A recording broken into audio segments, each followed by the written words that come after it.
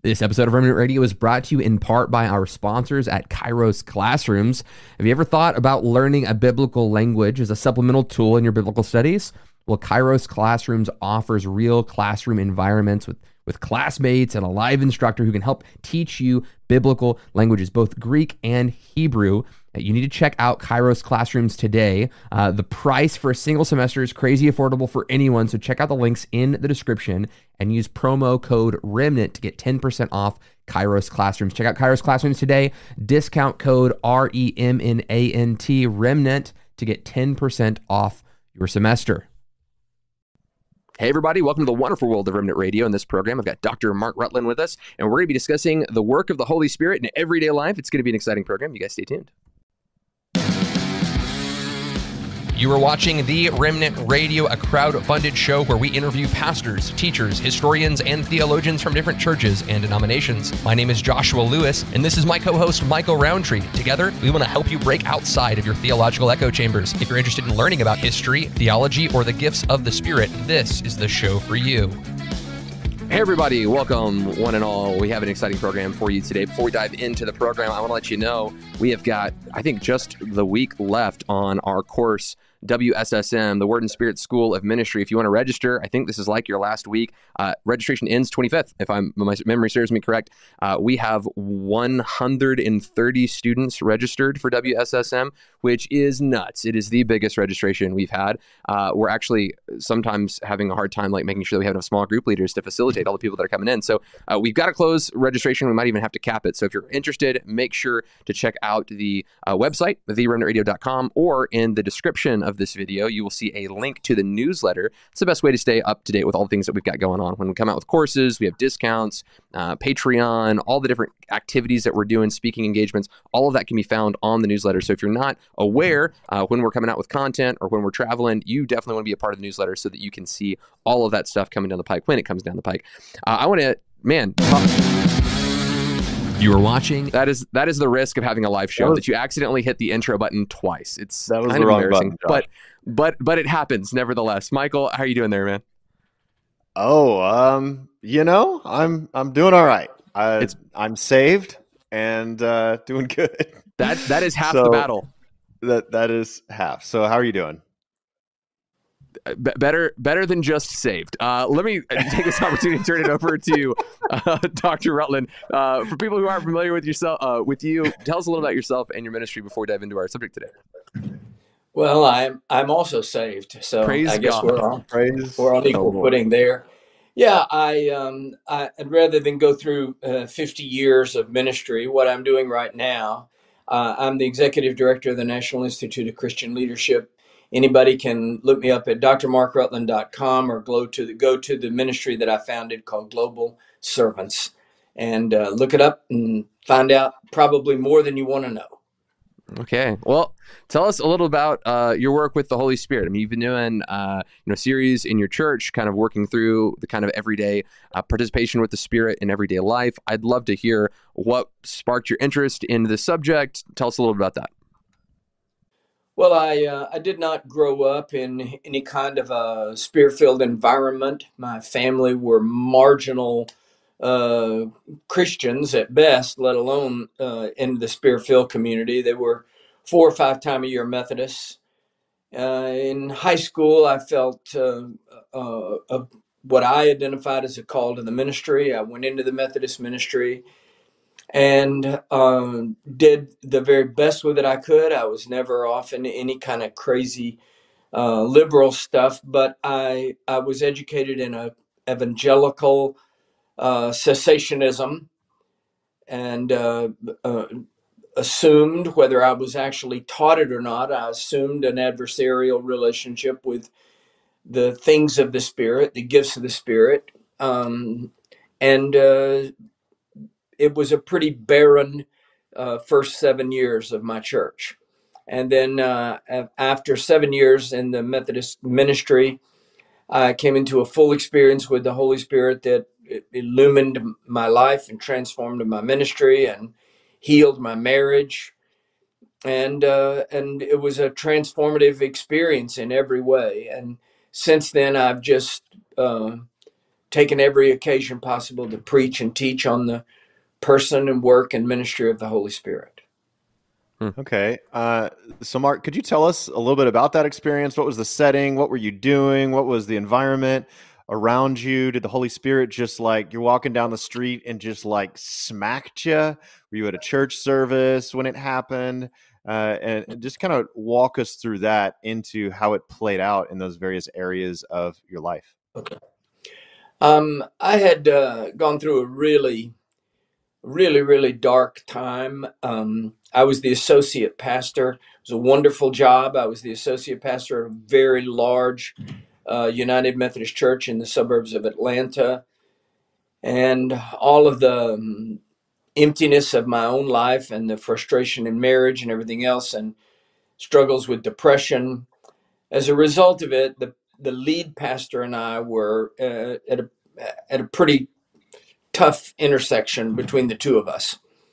And he was a charismatic Methodist, and he was very interested in all that. The things he went to full gospel businessmen's and all the things that went with 70s style charismatics. And I was pretty contemptuous of it. There was a conference with some guest speakers, one from Kentucky and one from California. And he basically forced me to attend it. I was very angry and rebellious. I was 28, and I think it sort of goes with being 28, in addition to being opposed to the things of the Spirit. And so I was very, very upset at being made to be at this conference, and I was very put off by the speakers, the choices. The only people that were allowed to attend were United Methodist preachers, 150 or so Methodist ministers. No laymen were allowed to attend. It was called Power for Ministry Today, and I was just angry at being made to be there, trying to find anything that anybody said that I disagreed with. And I had a 4-credit A at the postgraduate level in pneumatology. I thought, they're not going to put anything over on me. But I was, to use your term, was I smacked by the Holy Spirit? I guess in a very real sense, I was. It was an explosive situation in that conference, and the power of the Holy Spirit. I don't give other people's testimonies, so I don't know what happened in 149 other Methodist preachers, but it was an infilling, explosive, empowering, dramatic smack, if you prefer that. And so that's the context. I'm interested in that because you said, hey, I've got this graduate level education. I've got a really firm grasp on who the Holy Spirit is. But then you also said, like, I was pretty opposed to the work of the Spirit. Now, if I'm going to kind of read in between the lines, it sounds like you're saying I had a very strong kind of emotional stir when I see the kinds of charismatic activities that were taking place. Is that a fair assessment? Is to say that the person of the Holy Spirit, the doctrine of the Holy Spirit, as you understood it, was something you could get down with. It was the kind of expression or maybe even cultural baggage that charismaticism had packaged the supernatural. And I guess I'm asking that because I think other people who are hearing your testimony might say, well, I don't have a problem with the Holy Spirit, right? Like, because I'm right and I got all this doctrine and, like I don't have a problem with. Can you maybe speak into that situation for maybe first of all, describe what you mean by you were opposed, and would you describe yourself then as being opposed to the work of the Spirit, so that we can maybe identify some of that? Yeah. So I was not as put off by the accoutrements of charismatic expression as I was by the theology itself. I had a doctrine of the Holy Spirit. I understood the Trinity. It's just that my doctrine of the Holy Spirit was right. It was just dead right.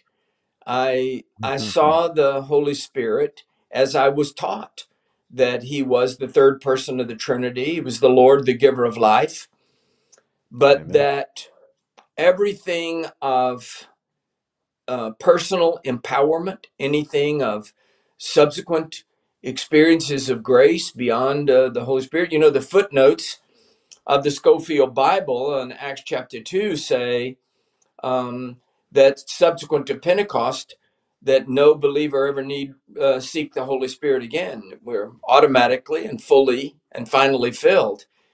And so I believed that the gifts of the Spirit had disappeared with the death of the last apostle.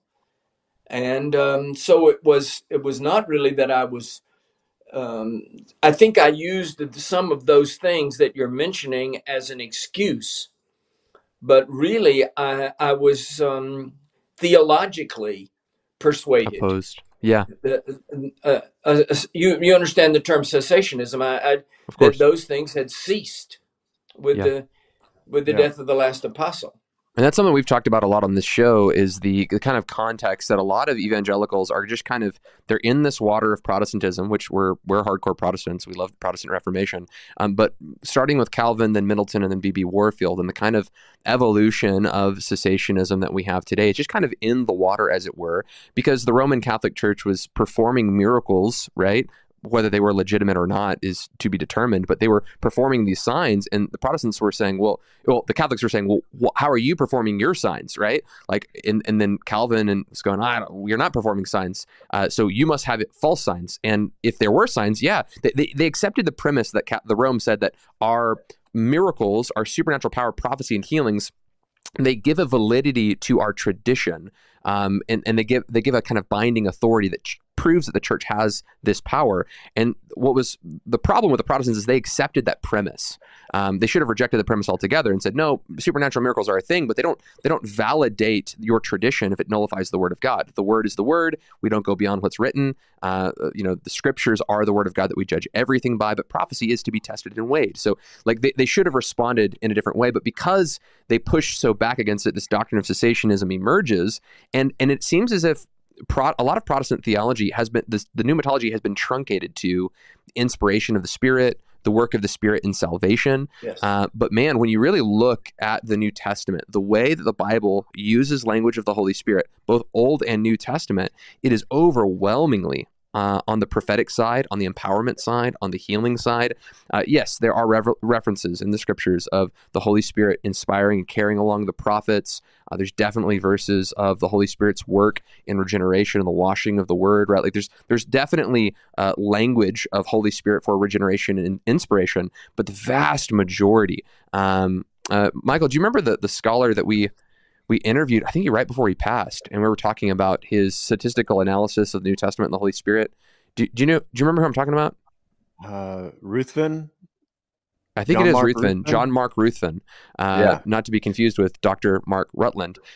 John Mark Ruthven, very, very similar in names, but yeah, he did a statistical analysis of the New Testament, and he found that the 80 or 90% was a very high percentage had to do with the gifts of the Spirit. I think that's very, very interesting. Michael, I kind of gave commentary after my question. It's totally your floor, man. Oh, no, you're good. You're good. I actually want to come back to the experience that you had, Mark. And I'm curious how you would characterize it, whether you would call it a baptism in the Holy Spirit or of the Holy Spirit, or does the preposition even matter to you? Or is it a filling of the Holy Spirit, or is that kind of the same thing? Because for our viewers, some of our viewers don't realize that there are the different ways in which people view that, where you have some Christians that view it as sort of like, the so-called second blessing theology, where it's like, hey, you get saved, indwelt by the Holy Spirit, but somewhere down the line you get baptized in the Holy Spirit, and usually baptized and filled are used interchangeably, and that's where you experience this transformation that lasts for the rest of your life, or probably the rest of your life. Anyway, it's a second blessing. Then the other side, and this is the more conservative evangelical camps, as well as the third wave charismatic, like John Wimber and those who kind of follow that, are those who say, well, the baptism in the Holy Spirit happens immediately at conversion. And so whether you're speaking in tongues, whether whether you're a cessationist, when you're saved, you're baptized in the Holy Spirit. 1 Corinthians 12:13, we were all baptized in one Spirit into the body of Christ. And so anything subsequent to that might be an experience of the Spirit, but they wouldn't call it a baptism in the Spirit. So which of those two camps would you fall into, and how would you label the experience that you had? Well, frankly, I'm not very concerned with the label. If if one takes a sponge and plunges it into a bucket of water, is the water in the sponge or is the sponge in the water? And the obvious answer is yes. So if one is plunged into the Holy Spirit, i.e., a baptism, if you want to use that term, if one is immersed into the Holy Spirit, then like a sponge, the Holy Spirit also fills. So one is immersed in the Holy Spirit. So if your theology rests on prepositions, it's frail indeed. So I wouldn't say it's a baptism with the Holy Spirit, of the Holy Spirit, or in this Holy Spirit. Is it filling? So one might make a distinction between what happened in the second chapter of Acts and then what happens after the first wave of persecution in Acts chapter 4 and 5. And it says, when Peter and John returned to their company, they all prayed and they were filled with the Holy Spirit. So hadn't they been filled on the day of Pentecost? So I think there are subsequent experiences of the power of the Holy Spirit. That which I experienced that day was such a thunderous experience. It was so huge. To me, it had more of the characteristic of the experience of Acts chapter 2. It was explosive. It was transforming, and there were healing aspects to it. I had struggled so with some levels of emotional darkness, depression, and suicidal tendencies, and our marriage was a wreck. So it was an empowering experience. It was a healing experience. Gifts of the Spirit that I had opposed, and not opposed in the sense that I thought they were wrong. I thought they were gone. Mm-hmm. It's not that I didn't understand the gifts of the Spirit. They're listed. It is that I thought they were gone. So the first experience that I ever had, I didn't have any cultural expression with the gifts of the Spirit. Mm-hmm. I never heard them. I never heard, say, tongues or a word of knowledge or things like that. So the first encounter I had with it was so personal and explosive. So suppose one is a paleontologist and preaches for or teaches at the university level for years and years that there's no such thing as dinosaurs, that they've all passed away. And then one comes home and in one's living room, there's a Tyrannosaurus Rex. At some point, theology gives way to experience. And I know that's frail, but I only can say, Paul, in Acts chapter 19, when Paul arrives at Ephesus, he doesn't ask, what do you believe to be true about the doctrine of the Holy Spirit? He says, have you received the Holy Spirit since you first believed? So his question presupposes some kind of reception experience. Have you received the Holy Spirit since you first believed? And he expected that. When Peter and John arrive at Samaria, following the evangelical outpouring there, the signs and wonders and the conversion, it says when Peter and John arrived, Acts chapter 8, verses 14 through 17, when Peter and John arrived, they prayed for them that they might receive the Holy Spirit, for as yet he had fallen upon none of them, only they were living as men and women baptized in the name of Jesus. And when they laid their hands on them, they received the Holy Spirit. So all the verbs change in a matter of a couple of verses. They prayed for them that they might receive the Holy Spirit because he had not fallen on them, and they laid hands on them and they did receive. So it's just not something I see worth quibbling over. What I would say is, to anybody, are you satisfied with the level of the empowerment and the personal encounter with the Holy Spirit beyond doxological theology? Yes, I believe in the Father, Son, and the Holy Ghost. If you don't have that, it seems to me to be a New Testament expectation. Yeah. Mm-hmm. That one would have that infilling, plunging, baptizing, empowering experience. Even the verbs in the New Testament change. Mm-hmm. Yeah, I think. Jesus is the one who uses the verb baptize. Mm-hmm. And John Baptist uses the word baptize. Another cometh after me, the latchet of whose shoes I'm not worthy to loose, and he shall indeed baptize you with fire and with the Holy Ghost. So the first person to preach the baptism of the Holy Spirit was a Baptist. So to me, those things are obfuscations. To me, the question is, are you walking in a satisfactory level of personal empowerment and giftedness that seems to even vaguely be reminiscent of the New Testament? I love that articulation because it really places the onus on the satisfaction of like where the believer's at. And I think that's super helpful because, we did missions recently. Well, not missions. We went to Hawaii. It's not missions. We were training missionaries on Hawaii.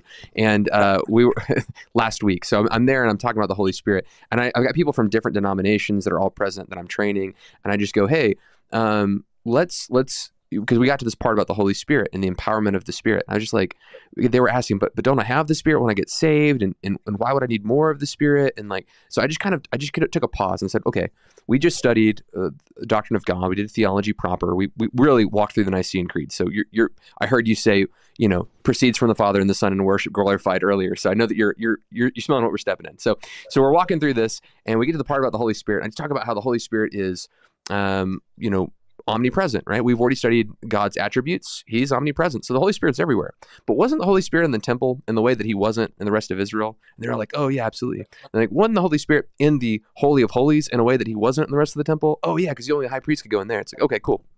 And then wasn't the Holy Spirit in the Holy of Holies or even on the Ark of the Covenant in an even more unique way than he was in the rest of the world? And they're like, yeah. And it's like, okay, so with this kind of concentric circle, we've already determined we can get more of the Spirit. There is more of the Spirit, even though he is everywhere. And just to make the kind of Acts 2, they receive the Spirit. John 20:22, it looks like there's some kind of reception of the Spirit. Then, and what Acts 4, they receive more of the Spirit again. And to say that this has to do more with a relationship and participation with the Holy Spirit. And I'd be interested because you mentioned a kind of moral reformation, almost like a sanctification, it sounds like, from this encounter.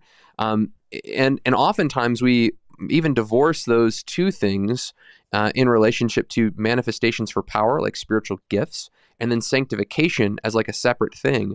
Do you find that these two things happen at the same time often, or are they a one or the other? I'm partially asking because I see a lot of people walking in power that's relative, and then their characters maybe not caught up. So I'm curious about how some of that fleshes out in your mind. Well, I don't think there's any way to even understand the Holy Spirit apart from his name. I mean, he's the Holy Spirit. And Amen. Romans refers to him as the Spirit of holiness that raised Christ Jesus from the dead. So I had a seminary professor who was very much the Wesleyan sanctification concept. He was he was an odd character to me because he was extremely opposed to the charismatic and Pentecostal expressions, but he believed in an explicit second work of sanctification. And he said basically that after that sanctifying experience, it becomes impossible for you to sin. Well, I've pretty well proven that's wrong. You tested that theory, did you?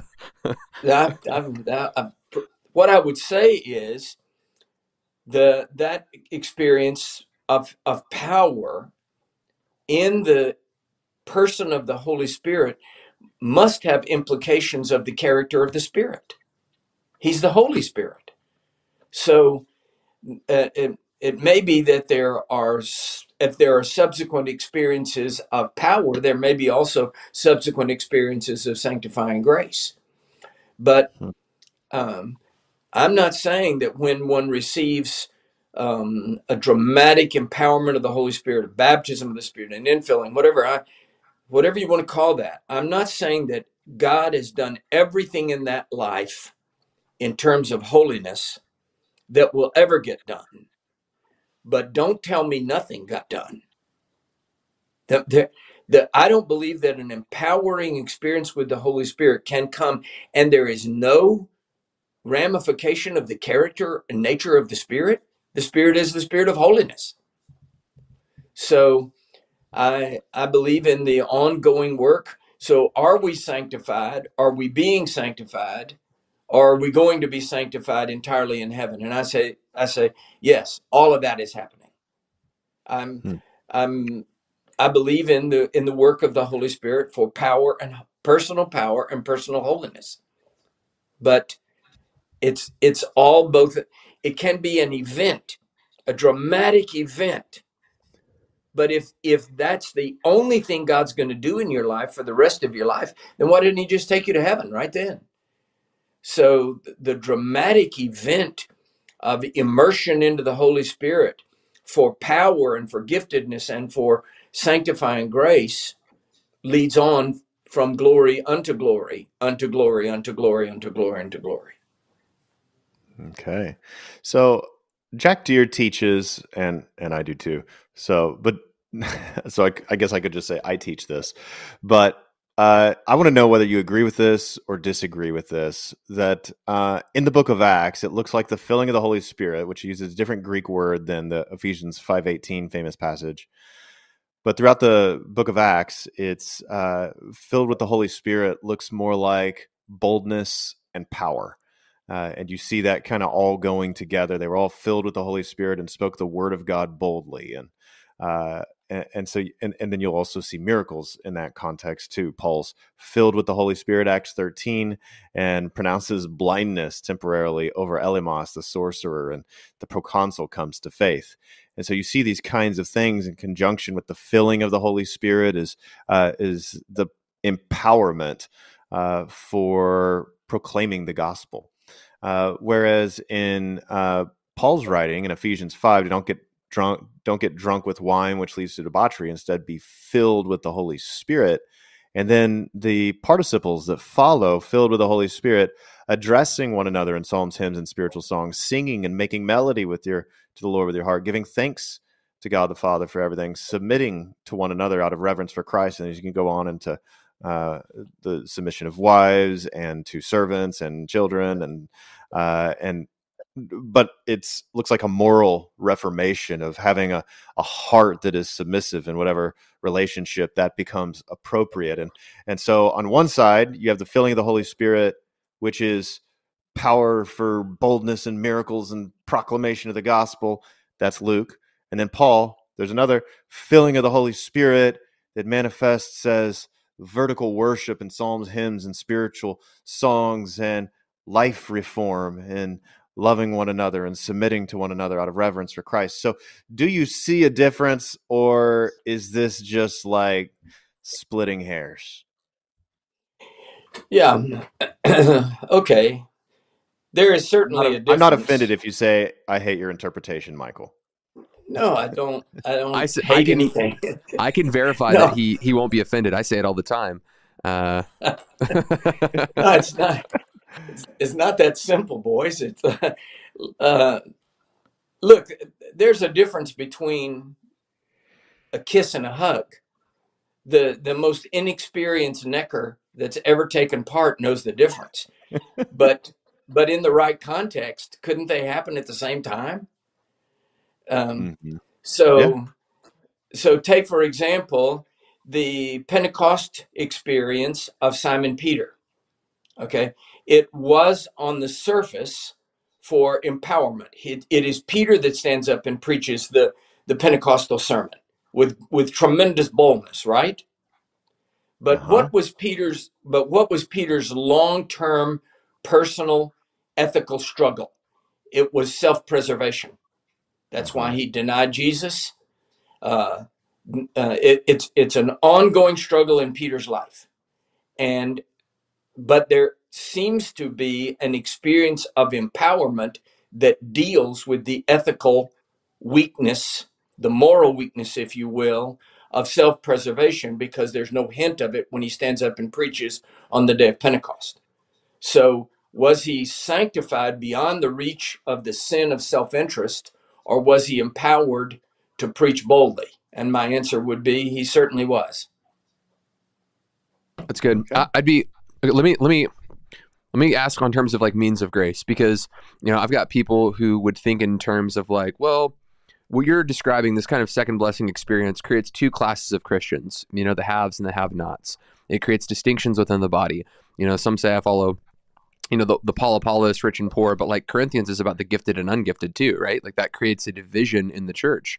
And some would say, well, what you're calling for is you know, you need to have this experience, and if you don't have this experience, you're a second class citizen. How would you pastor people who feel like that is one of the things that you're calling them to? Because I would tell them, hey, you need to get around the Bible. I would have no problem saying you need to get around communion every Sunday. I've got no problem saying you need to gather together with the saints and not forsake the sacred assembly, because there are means of grace that are present that enrich the life of the believer. And yeah, there are haves and have-nots. There are people who have gathered around the word of God and have been sanctified, and those who have not gathered around the word and been sanctified. So if you want to think in those terms, sure.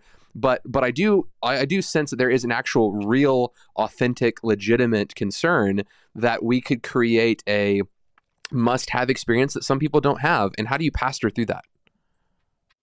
Yeah. Okay. That's a practical and pastoral question, and I see the point there. So there are actually haves and have-nots. That's a fact. The subtler ramification of that is that those is the attitude of possessiveness and self glorification of anybody that considers themselves to be one of the haves. So there are people that have greater, further, deeper, higher experiences with God that I've never known, never experienced, and could only in my most glorious times of prayer ever hope to ever even experience. And they live there on a daily basis. They have things I don't have. However, if they lord it over me in terms of that, then they are not where they think they are. So the pastoral question is there more for you? Don't measure yourself against me, because I don't measure myself against you. We all fall short of the measure of Christ. But is there more for you of holiness, of peace, of power, of giftedness, of grace, of truth? Is there more for you? That keep pressing on, keep pressing in. If somebody else has more, it doesn't make you, it's not a limited pie. It's not a zero-based sum. There's more for everybody. And somebody else has more, that inspires. What about the prayer life of David Brainerd? The prayer life of David Brainerd could, on the one hand, inspire me. On the other hand, it makes me think, oh God, I'll never pray again. I don't know anything about prayer, you know. And so I'm not gonna live intimidated by the prayer life of David Brainerd. I'm going to live saying, I may not ever have what he had, but I can have more than I have. Mm. And I love that articulation. How would you maybe pastor the person, like, cause I might have asked two questions in one, the person who's like, I've been pursuing this, man. And I've been pursuing an encounter with the Spirit, and it's been a couple of years. And, you know, I'm praying every day. I'm reading my Bible. I'm going to church. You know, I'm really seeking the work of the Spirit, but I haven't seen this kind of dramatic manifestation. Am I in the center of God's will, or am I doing something wrong? Like, how would you, for a person who's like genuinely seeking, but not seeing a subsequent experience, would you assure them that they are right where they need to be? Like, how would you pastor that? Yeah, I would just say two things. One is, on the one hand, keep pressing in. No matter where you are, even if you had some kind of dramatic experience, I would say don't camp there. Don't say there's nothing more beyond this. Keep pressing in, keep going further. On the other hand, I would also say to them that be cognizant of and aware of what God is working in you right now, that God is doing good stuff in you. And the fact that he's doing good stuff in you should make you grateful and faithful and claim his promises and his presence. Claim the presence of the Holy Spirit by faith in the same way that you claim salvation by faith. But keep pressing into more and more. Our God is a God of more. And there's Paul the Apostle says, I don't claim to have arrived. I'm still on the journey. If Paul the Apostle if Paul the Apostle needed to press in a little further, I'm thinking maybe it works for us. Talk to me about the assurance of the Holy Spirit. Paul talks about it in Romans 8, Galatians 4, I think it is. The Spirit bears witness with our spirit that we are children of God. We cry out, Abba, Father. What exactly is the assurance of the Holy Spirit, and how does that operate? Maybe even just kind of take us practically, like how does the Holy Spirit assure you? In fact, it's kind of funny at the top of the episode. How are you doing? Well, I'm saved. So, I mean, praise God. We all know that we're saved. And the Holy Spirit bears witness of that. But how? How does that happen? And just tell us more about that. Yeah. There's a difference between witness and assurance. Okay. The witness is the testimony of the Holy Spirit. He witnesses, his spirit witnesses with our spirits that we are the children of God. And that gives us assurance. Now I am assured because of the testimony of the Holy Ghost. So what I say to people always is the Holy Spirit is witnessing to you. He is witnessing to you all the time. Pray to be more sensitive to that, and then do not doubt his witness. Don't cast aspersions on the character of the Holy Spirit. Receive his witness and claim it. He witnessed and bear witnesses with us. He is the assurance. You know, it's a real estate term. It's the earnest money on the later and full transaction. So the Holy Spirit is the earnest of the full transaction that we will receive later on. When we step into heaven, we will realize that the sweetest work of the Holy Spirit in our mortal bodies was the earnest money of the full transaction to come. And don't doubt the witness of the Holy Spirit. And in that, gradually our assurance grows. Not a cockiness, but a confidence that says, yes, by the grace of God, I am a child of the King. I've got other. I want to maybe wrap it up with this question because I want to be honoring of your time. I know that you said you had till 4:30, so or your time 5:30. So I want to ask this question, and if you feel I don't want to share that, that's fine. You don't have to. You mentioned the first time you had this encounter with the Spirit and how it was tremendous and life changing. When was the most recent time you had another experience like that? And would you say that it's like it seems to be a bit of a bell curve early on in salvation? Like we're having these dramatic encounters. And the longer I've talked to people, they have sweet moments of intimacy with the Lord. But it seems as if maybe they don't have those kinds of tremendous experiences as frequently. That those seem to happen maybe in the early days. Could you maybe walk us through some of that? What's been your experience? I'd be curious.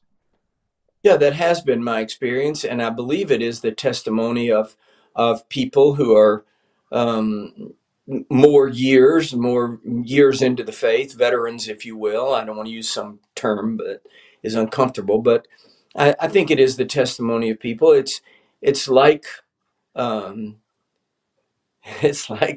marriage. I don't want to gross anybody out, but my honeymoon experience with my wife was pretty dramatic and wonderful and exciting and wow, a discovery, that now I'm 76. Our love life is a little bit different, but it's not worse. It's different. It's sweet. She's my lover and still my lover in our 70s. But it is different. And I think sometimes that explosive experience of Pentecost, or call it whatever you will, at the very beginning, is often because of the resistance that we've had to receiving it. When that resistance is broken and we're now more eager, it's sweeter. We gradually grow in it. But you ask if I've had subsequent experiences. Last Sunday, I went to hear my son preach, and I was so deeply moved at one point in his sermon that it brought tears to my eyes, and I felt God's breath on my neck. And it was a very real experience, but I was not resistant to it. I wasn't fighting. I didn't have to be knocked in the floor at that moment, but it was a very real subsequent experience. I felt the grace of God. Praise God. No, that's great. Wow. I again want to honor your time. I want to make sure that we wrap up for that. For those of you who are watching and you're saying, okay, where next steps? I would encourage you, whether you're maybe in the Pentecostal stream or not, 2 books, fantastic. Samuel Chadwick, Methodist, actually, right? The Way of Pentecost, really good book. I think it's palatable as far as like pursuing more of the Spirit. This is another one by maybe some of my more Reformed brothers. Martin Lloyd-Jones, Prove All Things. He has another one, I think it's Joy Unspeakable. Both he wrote at the end of his life, talking about pursuing a subsequent experience with the Holy Spirit. Highly recommend those 2 books.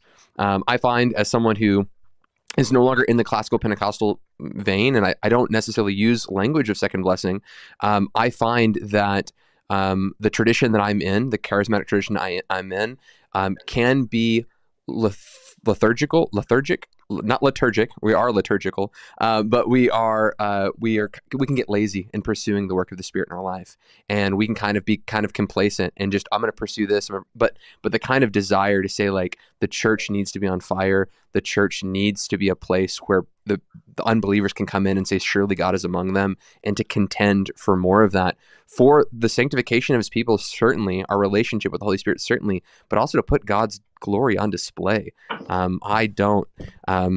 This is a song that I bring up every year or so. There's a song called "The Beetle King of the Coconut Estate." Anyway, it's an allegory. Michael, I've made Michael listen to it a couple times. He hates it. Think Pilgrim's Progress, but with Beatles. I just wish you would talk about something other than the Beetle King. It happens every once in a while. Well, okay, I love this song because in the song there is a line where the Beetle King gets furious with the philosopher and the warrior, and he's like, I didn't ask what it seemed like, I asked what it is. And he said, like, when you spoke about the fire, when you spoke about the light, there was neither a light or heat in your words. Anyway, that's what I think we have to avoid as a church, is talking a lot about God, but not having him in our midst when we speak. Josh, I'm gonna create a meme that's like your face, and it says, I want to honor your time. Let me talk to you about the Beetle King. Oh, I appreciate that. On that note, we thank you so much for joining us in this program. Dr. Rutland, thank you so much for coming on, and we look forward to speaking with you in the near future. I want to let you get off to your finance meeting. So blessings, my friend, and we'll see you next time. Thank you. Blessings. Okay, guys, thank you so much for tuning into this program. If you're out there, we want to make sure that you can subscribe to the channel, hit the subscribe button, like the video, and subscribe to the newsletter. You can find that information in the description of this video. We'll see you guys next time. Blessings. Want to thank Kairos Classrooms for sponsoring this episode of Remnant Radio. And if you're out there, you've ever wondered, hey, I wonder if learning a biblical language would be a supplemental tool for me to help me in my biblical studies, well, you need to check out Kairos Classrooms. They offer Greek and Hebrew classes that can help teach you and train you. It's a live classroom environment with actual students and actual live teachers, and they help teach you the biblical languages of Greek and Hebrew. And you need to check out Kairos Classrooms today. There's a link in the description, and you can use the promo code REMNANT to get 10% off. These classes are already crazy affordable, but with the promo code REMNANT, REMNANT, you'll get 10% off of Kairos Classrooms. So check that out today. And thank you so much for Kairos for sponsoring this episode of Remnant Radio.